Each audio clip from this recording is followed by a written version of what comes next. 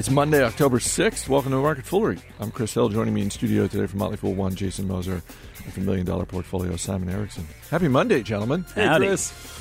We've got some tech companies in the news. We've got Bitcoin in the news.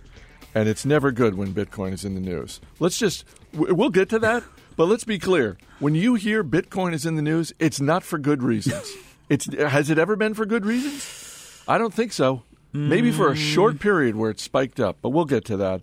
We'll also dip into the full mailbag, and we will give an earnings preview because this week officially kicks off earnings season. Let's start with Hewlett-Packard, which is splitting in two. There are going to be two businesses. One is the PC and printers business.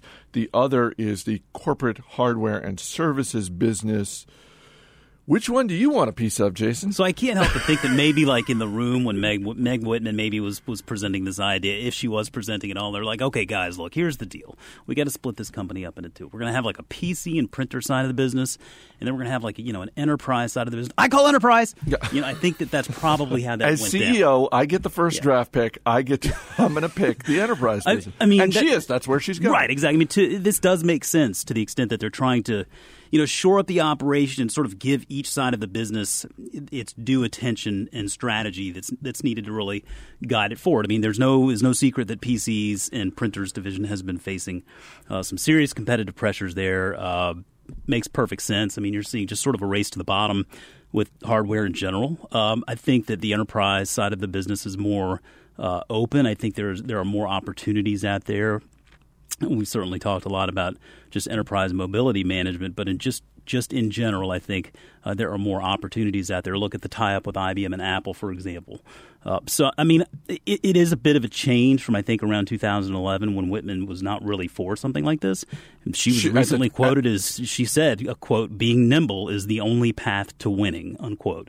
So I think she's certainly done an about-face on this, and I think the strategy does make sense. I don't know that I necessarily am terribly bullish on either entity as separate, independently run entities, but I do think that the split up does make sense. Yeah, Simon, I think you got to give Meg Whitman a little bit of credit here for the about face, because there are people. You look at the coverage today, and there are some people throwing out this line she had. I don't know if it was earlier this year or it was last year, where she said we're better together, because this is an idea that has been floated before. But there are plenty of CEOs who, for reasons of stubbornness or for other reasons, just will stick to a strategy that is slowly losing the market share month over month. And in the case of Meg Whitman, she said, you know what? I was originally against this idea. Now I think it's the path forward. Yeah, I'm with Jason on this one, definitely, Chris. I mean, HP is getting way too big. $66 billion market cap, 318,000 employees, and $112 billion of revenue. It's really hard to focus on anything like that. And I think that the prize in this, with the higher margins, is the enterprise segment. You can sell an enterprise customer a server, a data storage system, and then you sell them software and financial services. Stick your customer base, much more lucrative.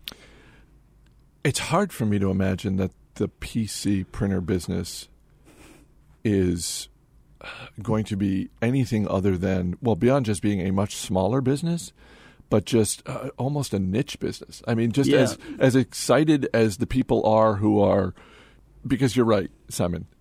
What was the number? 318,000 employees? That's a staggering number. Well, I mean, there are things that are better together. I mean, I'm thinking about chocolate and peanut butter, for example. Sure. Maybe Walt and Jesse, something along those lines. But these two businesses together, they don't make a lot of sense. And I think that you're right, looking at the PC and the printers side of the business. That's just a tremendously difficult market. I mean, you're chasing after a lot of consumer dollars, for example, that are just going to really kind of the lowest bidder, more or less. I mean, it's a bit of a race to the bottom on that side, and I just I think that they realize that. I'm sure that Meg Whitman realizes that. In order to give each business its due, you have to be able to separate them, separate the strategies, separate the capital allocation, and in this case, being together is not necessarily better. Shares of HP up around 5% this morning. It is closing in on a 52-week high. does this interest you? Or if you're looking at this and you think, well, I'm not a shareholder, but I might be interested in that enterprise business, do you jump in now, or do you think, you know what, I'm going to wait and see what the final business looks like? So I think I would be more on the side of waiting. I think that what we're going to see is the enterprise side of the business. There's already talk of acquisitions out there. I think possibly a tie-up with EMC. This is still going to be a very big company, even separate.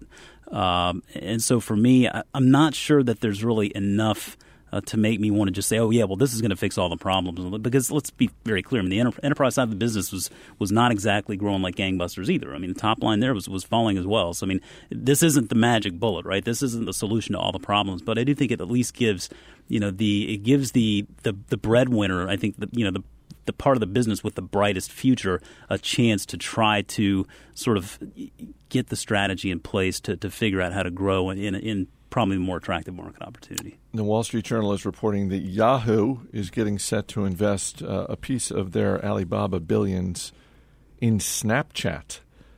Simon, help me understand this, because the numbers I'm seeing being reported have Yahoo getting a really small – this is not a controlling stake. This is not like – well, when Yahoo took a stake in Alibaba and got 40%, this is maybe getting 1 or 2% of the company at a $10 billion valuation. So then they're only investing like $20 million.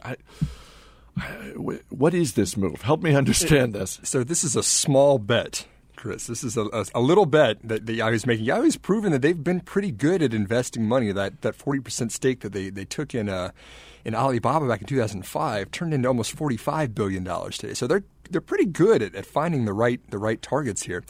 This investment is much smaller. This is about a $20 million stake, like you said, which we'll be using after-tax proceeds from Alibaba into about a $10 billion valuation that we have right now for Snapchat.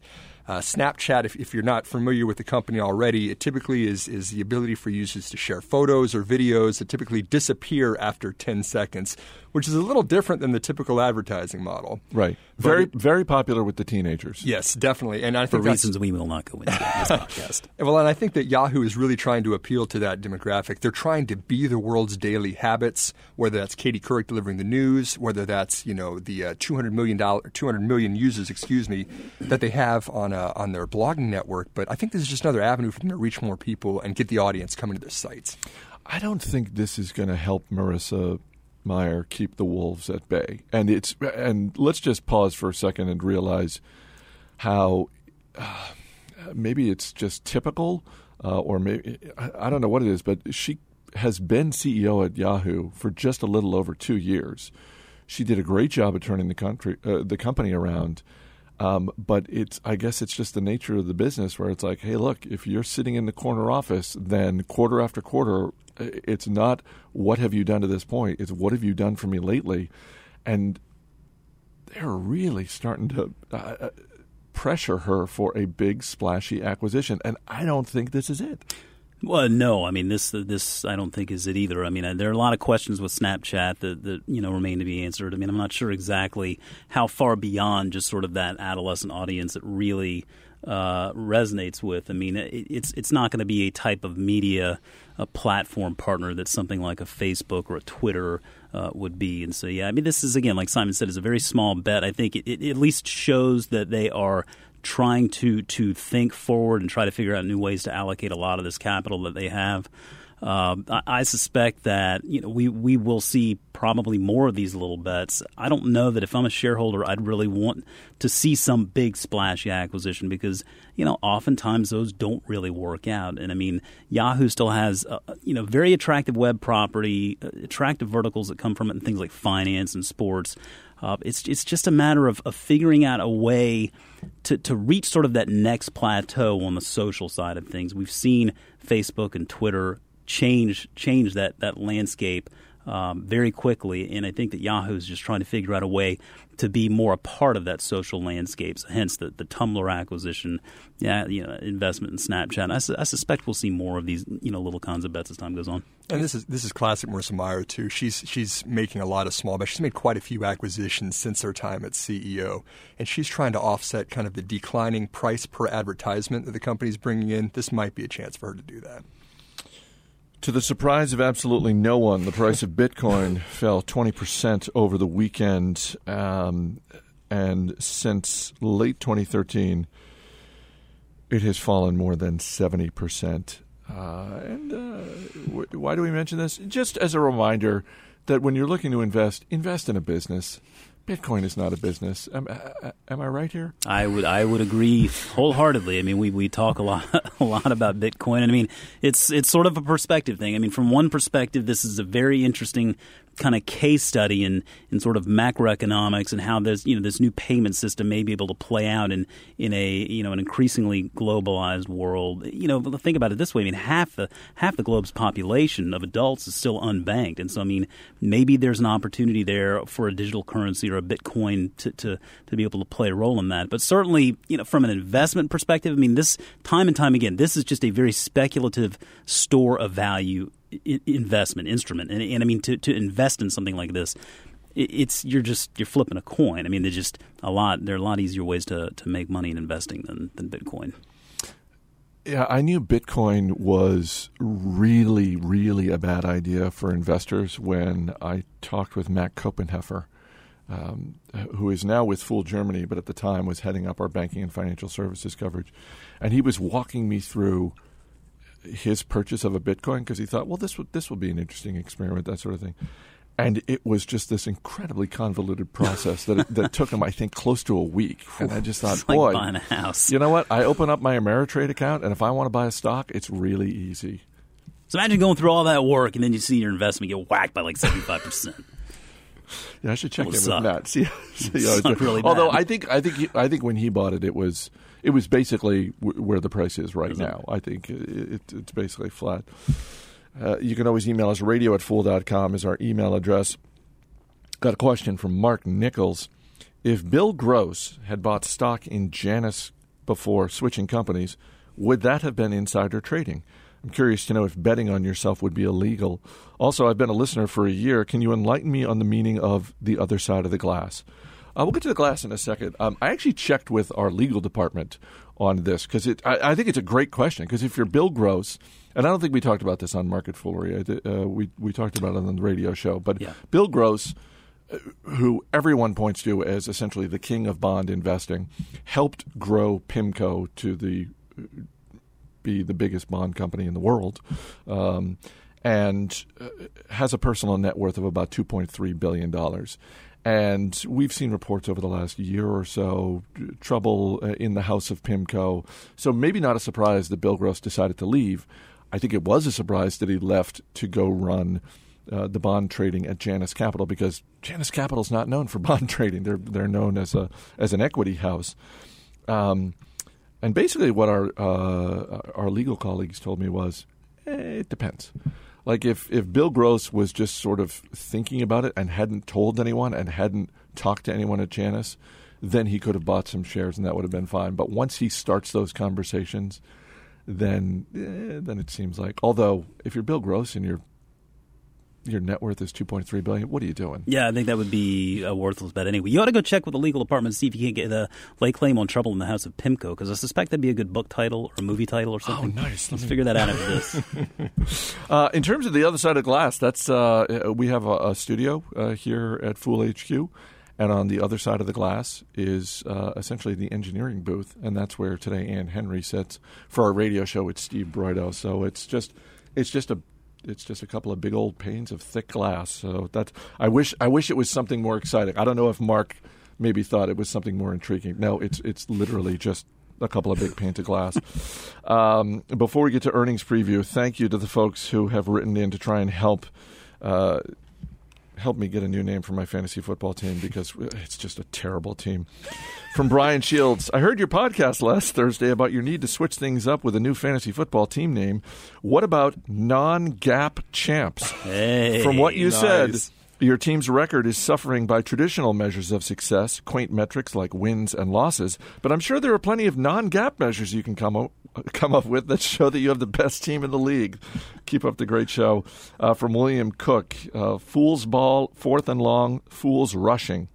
And from Jay Winsler, don't stop believing. Ooh, to which he going adds, the Bieber route. You're welcome. As I mentioned, earnings season officially kicks off Wednesday. Alcoa reports after the market closes. Simon, as we head into earnings season, what is, whether it's an industry that you're watching, a particular company, what is one thing that you're going to be watching this earnings season and why? Well, it's definitely not Bitcoin, first of all. Right. But actually, the company that I'm looking at is CalAmp, who reports after the market close today, before the official start. This is a small company that gets a lot of attention around the Motley Fool because of our focus on the Internet of Things. They make devices that can transmit data over wireless networks and then be interpreted with software. So really doing some neat things, and I think that there's a growing need for that. CalAmp shares are down 40% almost this year already, though, because they really had kind of a couple earnings whiffs in the first and second quarters. But they've said, management has said in the previous guidance that the second half was really going to be kind of backloaded for this company. And they're doing some really neat things right now that I think are worth mentioning. They've got a supply deal they're working out with Caterpillar for using devices for heavy machinery. And then they're also working with some of the United States' largest insurers to voluntarily put these devices in your car. So if you are a safe driver and you actually do drive at a safe speed, you don't get in a whole lot of wrecks, you can have a lower insurance premium if you put something like that in your vehicle. So kind of a smaller company that's kind of a niche player, but they've got some really big potential. I'll be watching to see what management says this afternoon. What's the ticker symbol? CAMP. How long or what do you know about the management? Because when I hear things like, well, they whiffed the first couple quarters, they essentially said, well, wait and see because good things are coming in the second half. That seems like the sort of thing that if you say that out loud, you better deliver on that. And it seems like they really can't afford a third whiff. Yeah, that's right. And, you know, like we said, CalAmp's only about a $600 million market cap company, so they're still small. And, you know, if they do, we say whiff, but that can be just a couple of big customers not getting their orders in for the quarter. We actually interviewed Michael Burdick, the CEO of CalAmp, for Ruler Breakers a couple months ago, and I'm convinced that he's in it for the long term. He's not one of these, it's not going to happen this quarter, it's going to happen the next quarter. I think he's doing some really neat things. He's built out the CalAmp App Store for developers to start building software off of his platform. I think that they're going the right way. My car insurer offered me that device to put in my car to see how we drove. My paranoia wouldn't let me do it. Did your premiums go up, Jason? No, they've been relatively steady. They would have gone down maybe a little bit, but again, I just was a little bit too paranoid, I guess. That's the way to put it. It just doesn't strike me. What are you watching this earnings season? So yeah, I'm actually going to be looking sort of at the housing-related stocks in general. I mean, I think it's interesting to see sort of this disparity between the way big companies like Home Depot and Lowe's have performed compared to these smaller companies like Tile Shop and even the Container Store. The Container Store's earnings come out later today after the market closes. But if you look at the S&P 500 versus the Russell 2000 for the year, the Russell 2000 is a small cap index. So your companies like Tile Shop and the Container Store would be small caps. And you see the S&P up around 7.4%, the Russell 2000 down 4% year to date.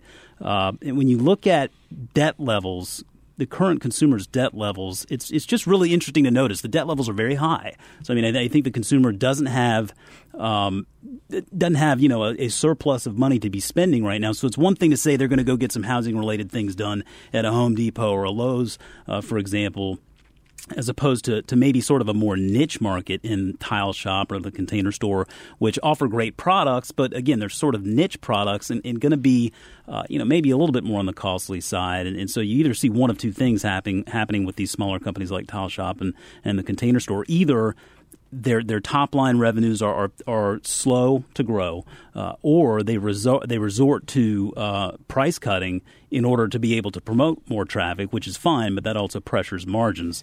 And so you've seen the Container Store and Tile Shop are both having very tough years to date. And I would not be looking at their prices in saying, okay, wow, those are stocks that are really down. They can't go any lower. This just must be the right time to buy. I mean, I think it's reasonable to assume that there may still be some pressure on those companies to gin up sales. So it's going to be very interesting over the next month to see how these all kind of work together.